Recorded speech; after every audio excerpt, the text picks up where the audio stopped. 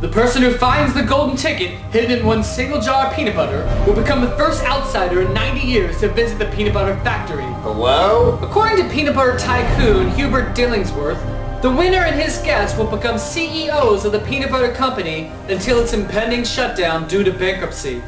This buffalo has a penis. Really hope I win, Paul. I love peanut butter. Adam, peanut butter is so messy.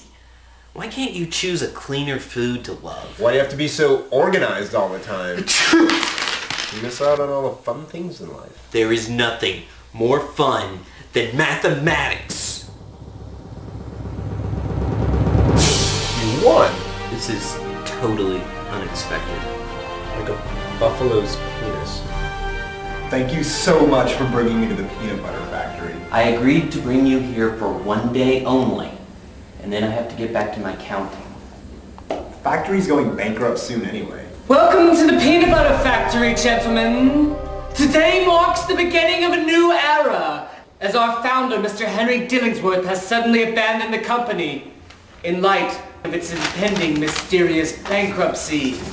There are many skilled employees at this factory.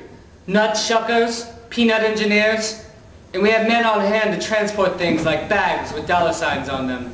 Many bottoms died to bring us this information. I may hate peanut butter, but I know bad bookkeeping when I see it. And according to these records, someone has been stealing all of the profits by murdering the employees. I've been stabbed. It was you! I have, You saved the profits with your math. Thanks to you, the peanut butter factory is safe. Now that you save the factory, we can be CEOs every day. That is, if you can stand being around peanut butter again. Yeah.